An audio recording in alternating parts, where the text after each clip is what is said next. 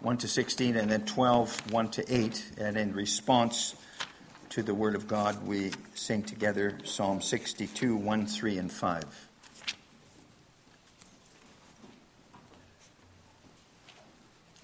John 11.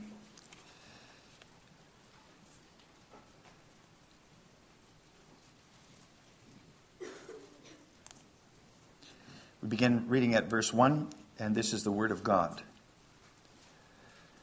Now a certain man was ill, Lazarus of Bethany, the village of Mary and her sister Martha. It was Mary who anointed the Lord with ointment and wiped his feet with her hair, whose brother Lazarus was ill. So the sisters sent to him, saying, Lord, he whom you love is ill. But when Jesus heard it, he said, This illness does not lead to death. It is for the glory of God, so that the Son of God may be glorified through it. Now Jesus loved Martha and her sister and Lazarus. So when he heard that Lazarus was ill, he stayed 2 days longer in the place where he was. Then, after this, he said to the disciples, Let us go to Judea again. The disciples said to him, Rabbi, the Jews are just now seeking to stone you, and are you going there again? Jesus answered, Are there not 12 hours in the day? If anyone walks in the day, he does not stumble, because he sees the light of this world. But if anyone walks in the night, he stumbles because the light is not in him. After saying these things, he said to them, Our friend Lazarus has fallen asleep, but I go to awaken him. The disciples said to him, Lord, if he's fallen asleep, he will recover. Now Jesus had spoken of his death, but they thought that he meant taking rest in sleep. Then Jesus told them plainly, Lazarus has died, and for your sake I'm glad that I was not there, so that you may believe. But let us go to him. So Thomas, called the twin, said to his fellow disciples, Let us go, that we may die with him. And then, as you know, the Lord Jesus raised Lazarus from the dead. In the rest of that chapter, it speaks about that. Then we go to chapter 12, beginning at verse 1, where we meet Mary, Martha, Lazarus again. 6 days before the Passover, Jesus therefore came to Bethany, where Lazarus was, whom Jesus had raised from the dead. So they gave a dinner for him there. Martha served, and Lazarus was one of those reclining with him at table. Mary, therefore, took a pound of expensive ointment made from pure nard, and anointed the feet of Jesus, and wiped his feet with her hair. The house was filled with the fragrance of the perfume. But Judas Iscariot, one of his disciples, he who was about to betray him, said, Why was this ointment not sold for 300 denarii and given to the poor? He said this not because he cared about the poor, but because he was a thief, and having charge of the money bag, he used to help himself to what was put into it. Jesus said, Leave her alone, so that she may keep it for the day of my burial. For the poor you always have with you, but you do not always have me. So far, the word of God.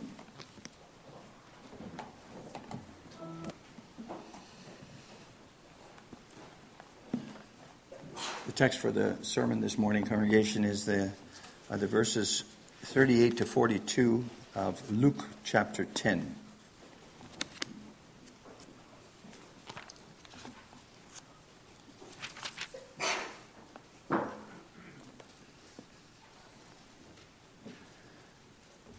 Luke 10, beginning at verse 38.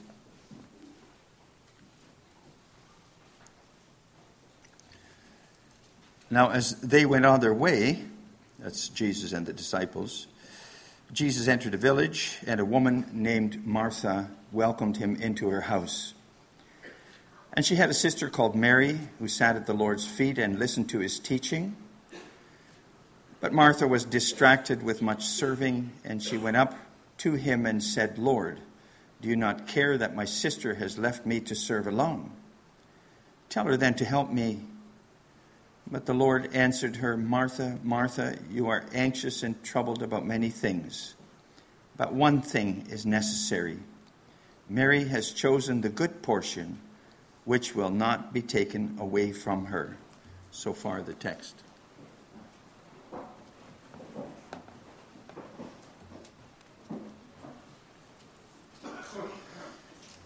Beloved congregation of the Lord Jesus Christ, brothers and sisters, boys and girls too. Jesus entered Bethany near Jerusalem, and Luke tells us that he was welcomed into the house of a woman named Martha. So it was her house.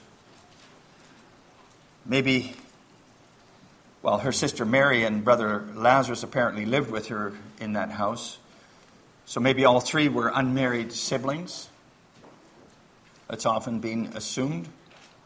Or seeing that it was Martha's house, what is more likely is that she was a widow and her unmarried sister and brother moved in with her after the death of her husband. She had inherited his house. Or maybe all three were widowed. We don't know for sure what the exact circumstances were. What we do know is that all three were beloved friends of the Lord Jesus, and he visited them more often there in Bethany. Wonderful to know that these three people welcomed Jesus into their home, isn't it? Jesus loved to be with them. And you see then that the Lord Jesus not only empathizes with those for whom life goes in the general direction of most believers, love, engagement, marriage, children, and so on. No, he also empathizes with the singles and the widows. He loves to be with them too. They are also included in those he wishes to be with. So Jesus came to Martha's house where Mary and Lazarus also lived, enjoyed being with them, but in his interactions with them, he teaches us that something that we as people today ought to consider the most important thing in life. Via Martha and Mary, he teaches us to choose the good portion. So our theme this morning is Jesus teaches us to choose the good portion. And we consider three things in connection with that. Jesus and Martha, in the first place. Secondly, Jesus and Mary. And in the third place, Jesus and us. First, Jesus and Martha. Congregation, at some time during his travels then, Jesus visited Martha and Mary and Lazarus. And a visit like that, you can imagine, brought a lot of work to that household. Jesus' disciples would be there with him, so that was 13 people all at once for company. And in those days, they couldn't phone ahead, and say, well, I'll be there at that date and time. So it's quite understandable that Martha was flustered and pretty busy at that time. And you can imagine her walking back and forth from kitchen to living room first, and then the dining room. Drinks and food had to be prepared. The table had to be set. Martha was very busy with it all. And Jesus admonishes her. And you might ask yourself, was it so wrong of her to be so busy with all those things for special guests? Wouldn't be good if she didn't bother with those things, right? If the house was messy and there were no drinks and nothing for the guests to eat, it's not good if you let things go in and outside the house so that everything becomes a mess and there's no organization to anything, and if there's nothing to present to guests. But Martha's problem was not that she was so busy serving in her house. Her problem was that she was so busy and concerned at the wrong time about those things. Because Jesus was in her house and he was at that moment teaching. As the text says, he was teaching about the kingdom of heaven. Jesus didn't always teach like that, and at times he would eat and drink too. And he would go to another place in Palestine to stay too and also to teach. But now he was there in Martha's house, and at that moment he was sitting there teaching. And when Jesus teaches, only one thing is important, and that is to be there to listen to what he says. It's the same today, congregation. Jesus comes by and to visit and to teach today too at certain times. You can think then in the first place of the worship services every Sunday. You see, the office bearers are representatives of Jesus Christ himself. He appointed those office bearers to their respective offices. The elders are the eyes and ears of the Lord Jesus today. The deacons are his hands. The minister is his mouth. Via the office bearers, Jesus himself calls the congregation to come together to worship him, to listen to him. And via the office bearers, Jesus Christ himself is among us here. Via his word and the call of the office bearers. And when he comes here on Sundays, then it's no time to be busy with all kinds of other things, is it? No matter how beneficial those other things may be for yourself or for other people as such. Of course, work such as taking care of the sick in hospital or the infirm in nursing homes or going out to extinguish fires or policing the roads or guarding jails, those are all necessary things. But everything else ought to make way for being with the Lord Jesus in worship, listening to his teaching on a Sunday when he comes. Oh, it can be tempting to busy yourself showing a house to prospective buyers on a Sunday afternoon, or to prepare an essay that has to be handed in on Monday, or to go boating or swimming in the lake instead of being in the Sunday worship service. But via the office bearers, Jesus himself calls you together here, and then he is here in the Spirit. And there is nothing more important in your life, nothing more necessary for you to do than to listen to him, to sit at his feet, and to listen to his teaching. When he teaches, all other activity is less important. And we need to be at his feet, listening to the words of life that come from him. And see, that's what Martha forgot about. Verse 41, Jesus describes Martha's state of mind at the time. In fact, he says to her, Martha, Martha, you are anxious and troubled about many things. And that was behind all her busyness. Being anxious and troubled about all your responsibilities. It's important to be responsible, of course. You need to take responsibility for your health, your family, your farm, your job, all those things. But to be anxious and troubled about those things is not to be able to let them go. They're always on your mind. You can't get away from them. You think it all depends on you. Even if you've completed the tasks you have, and you can't change anything anymore anyway. And yet you still worry about them. Did I do the right thing? Wonder. As if everything depends on you. And actually then you're in a frame of mind which leaves God in his providential care and keeping out of the picture. Anxious and troubled. You can't give things over. They go round and round in your head, and you don't come to rest. Congregation, that's also how you can be in worship on a Sunday too, right? Even if you're physically present, then you're mentally not here. And all those thoughts and worries in your head, they mute the voice of your Savior in the Word. Those words that come to you. And then you're not involved in the service. And that's something we all have to think about.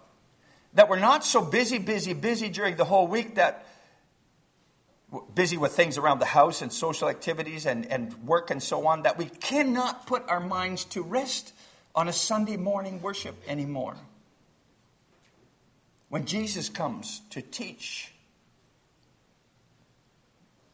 everything we didn't take time to process mentally or emotionally during the week then comes up in our minds when we sit here quietly. The thing is, congregation, you need to live in such a way. That's what I want to say here, that you need to live in such a way during the week that you regularly give everything to the Lord in prayer and leave it with him. And then you're going to be ready to listen to his teaching on the Sunday. You can let it go, all the other stuff, and concentrate and focus here. Actually, you need to keep the Sunday in mind all week long. You need to deal with everything during the week in such a way that you can come under the proclamation of the word, under Jesus' teaching, with a quiet heart and mind. Oh, Martha was busy with a lot of good things, serving the Lord Jesus and his disciples. It says she was distracted with much serving. And the Greek word used in the text for serving is even diakonia. You recognize the word deaconry in that. Lots of opportunity for that, for serving. And thankfully, a lot of people busy themselves with serving in the church, serving the Lord and his kingdom within and outside the congregation. Martha was busy with good work like that, serving. But we see in the text that you can also be so busy with good and charitable activities during the week that you walk right by the Lord Jesus and you don't hear his voice anymore on Sundays. Or with family devotions. And that's possible. We live in a time of activism in churches. And activism is that you're so busy for the Lord and his church and his kingdom and charity and outreach and faith works and all kinds of things that you figure it all depends on you, and you no longer take the time to actually listen to Jesus' teaching. I'll do this, I'll fix that, I'll make sure that happens. And then it can upset you that others are not as involved as you are, and that you get so little recognition for everything you do.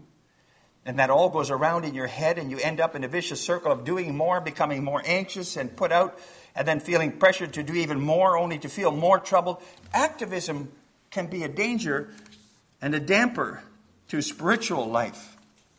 You can end up walking right by the Lord Jesus, whom you're trying to serve. And then you miss the good portion. That's what Martha missed, the good portion. Jesus wants us to hear him. And so he wants to live in our hearts. And that brings us to the second part of the sermon, Jesus and Mary. Luke tells us, congregation, that Mary sat at the Lord's feet and listened to his teaching. Later on, the Apostle Paul would say that he had sat at the feet of Gamaliel and had been taught by Gamaliel, Pharisee teacher. In those days, it was a custom, you see, that a teacher would stand on a sort of stage or podium in front of his students. And then the students sat cross-legged on the floor in front of him, eyes sort of even with the teacher's feet. Imagine students here, that things were like that in your classroom today. In those days, it was normal, and it still is in a lot of places in the Middle East and Africa today. Well, Mary sat at the Lord's feet like that, as an attentive student, listening to the instruction of our highest prophet and teacher, who has fully made known to us the will of God concerning our redemption, as we confess in the Catechism. He instructs concerning the kingdom of heaven. He gives instruction, teaches about himself, about God, about us, gives instruction about faith, about the law, about prayer. And Mary sat at his feet, listening attentively to him, while Martha bustled about, walked by him. Mary sat at his feet, and that's how it ought to be with us too, right? That's the good portion. Listening to the Son of God, who is the way, the truth, and the life, especially today in a world which has lost its way.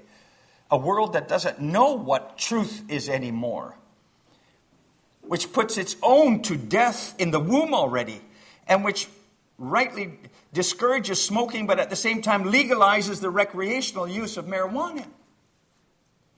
But Jesus is to us wisdom from God and righteousness and sanctification and redemption. He gives the good news in a world awash with fake news and falsehood, and He does that through the proclamation and the study of the Word of God inspired by His Spirit. The truth comes from Him in this broken world. If you want wisdom for life, you have to sit at Jesus' feet today. You need to be where the Word is open, especially today. And you need to pray, Lord, make me a good student of the Lord Jesus. Give me a place at His feet. And congregation, sitting at Jesus' feet means three things. In the first place, sitting at someone's feet shows submission. The student submits to the teacher's instruction. The teacher teaches and the student listens and learns from the teacher. And as teacher, Jesus is completely reliable.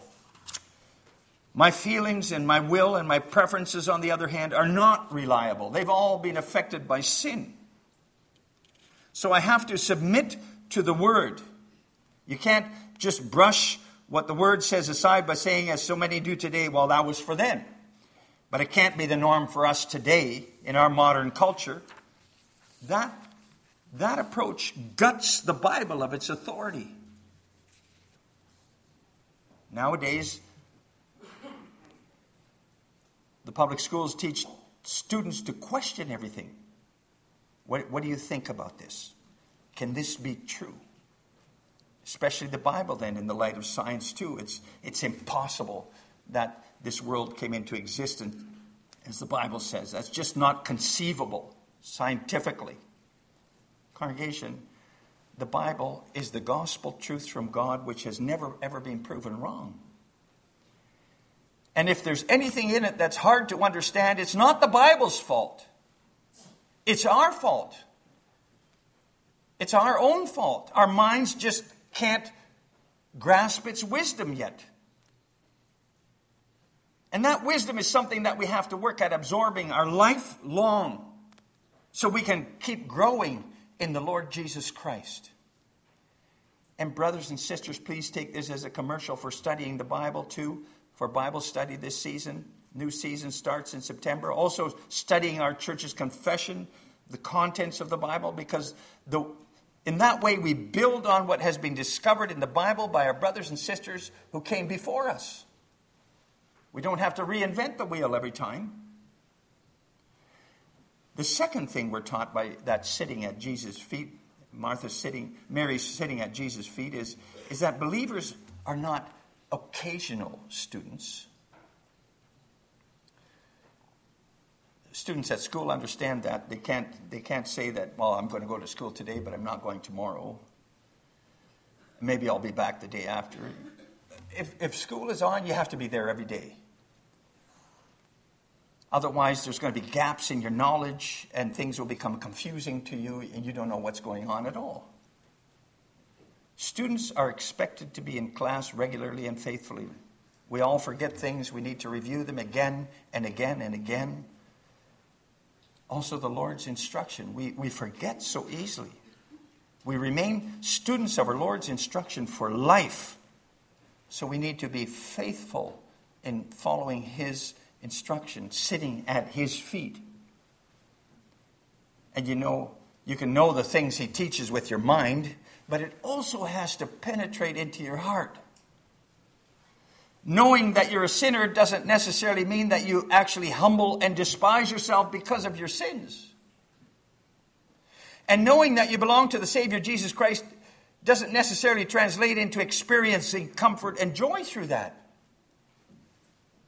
And knowing what the Lord asks of you doesn't automatically become a desire and a delight to do His will. No, we need to keep hearing and absorbing the Lord's teaching so that via that continued hearing, the Spirit can reach deep into our hearts. And as student of the Lord and His Word, He continually shows you new things too. That's a beautiful thing. The higher you reach in the knowledge of the gospel, the more you see, the more you realize there is to see. The more you know, the more you realize there is to know. We so easily figure we know enough. And then there's so little interest in growing in the grace and knowledge of the Lord Jesus Christ. And then it doesn't take much work for the evil one to lead us into sinful and false ways. But the better we know the Word, the more discerning we are, and the more firm we stand, and the more able we are to resist the wiles of the devil. So let's be students for life at Jesus' feet, like like Mary wanted to be. Jesus said, she chose the good portion. And the third thing that Mary's sitting at Jesus' feet shows is rest. When you sit listening to someone teaching you, you have to sit quietly. That's what a teacher wants in school.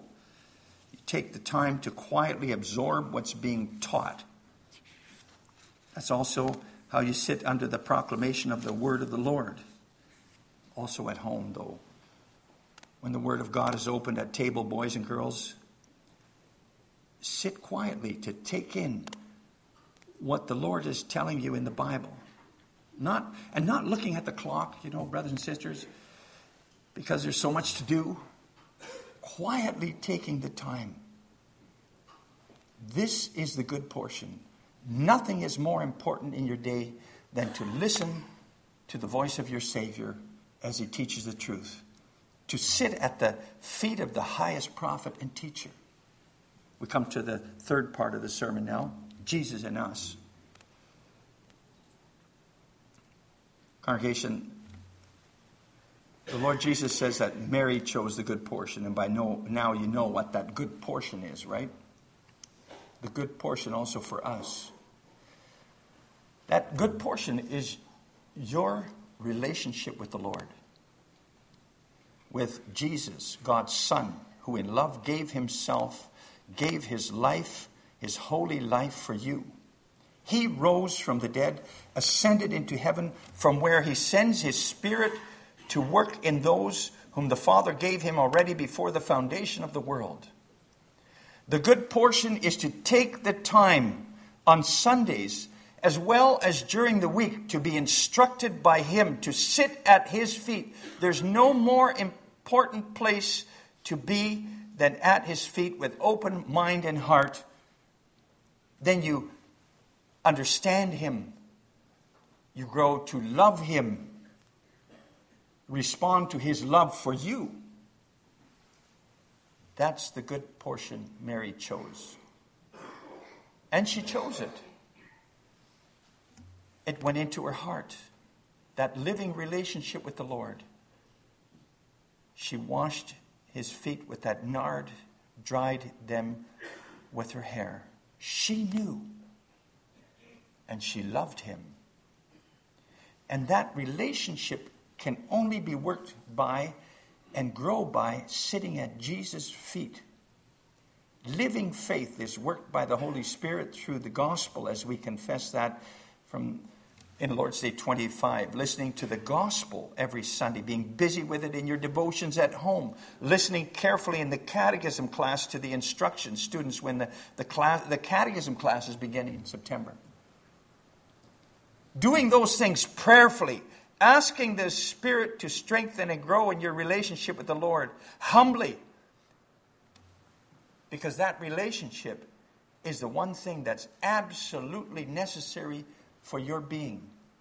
Like the Apostle Paul said in Philippians 3, one thing I do, forgetting what lies behind and straining forward to what lies ahead, I press on toward the goal for the prize of the upward call of God in Christ Jesus. See, the one thing Paul busies himself more than with anything else in life is with his relationship with his Savior. And that's something we need to help each other with too, congregation. Encourage each other to grow in the relationship with Jesus Christ. And I want to advertise again for Bible study together. I read somewhere that Luther once told a believing shoemaker that if somebody asked him what he did for a living, he should say, well, I'm on the way to heaven, and on the way there, I sometimes repair shoes. That's something we can take to heart too. We could say too, I'm on the way to heaven, to my Lord, and on the way I do some farming. I do some truck manufacturing. I do some auto repair. I do some teaching.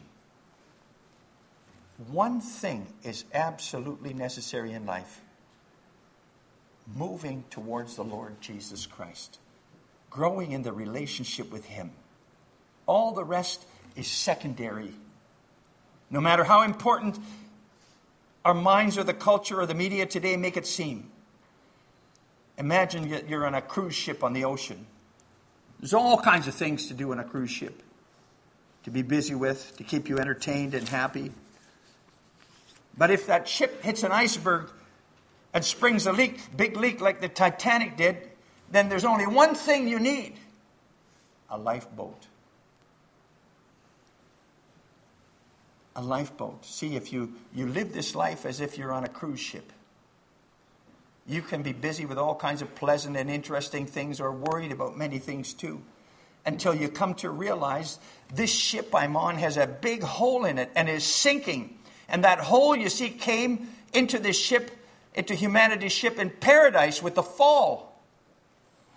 And humanity's ship is sinking.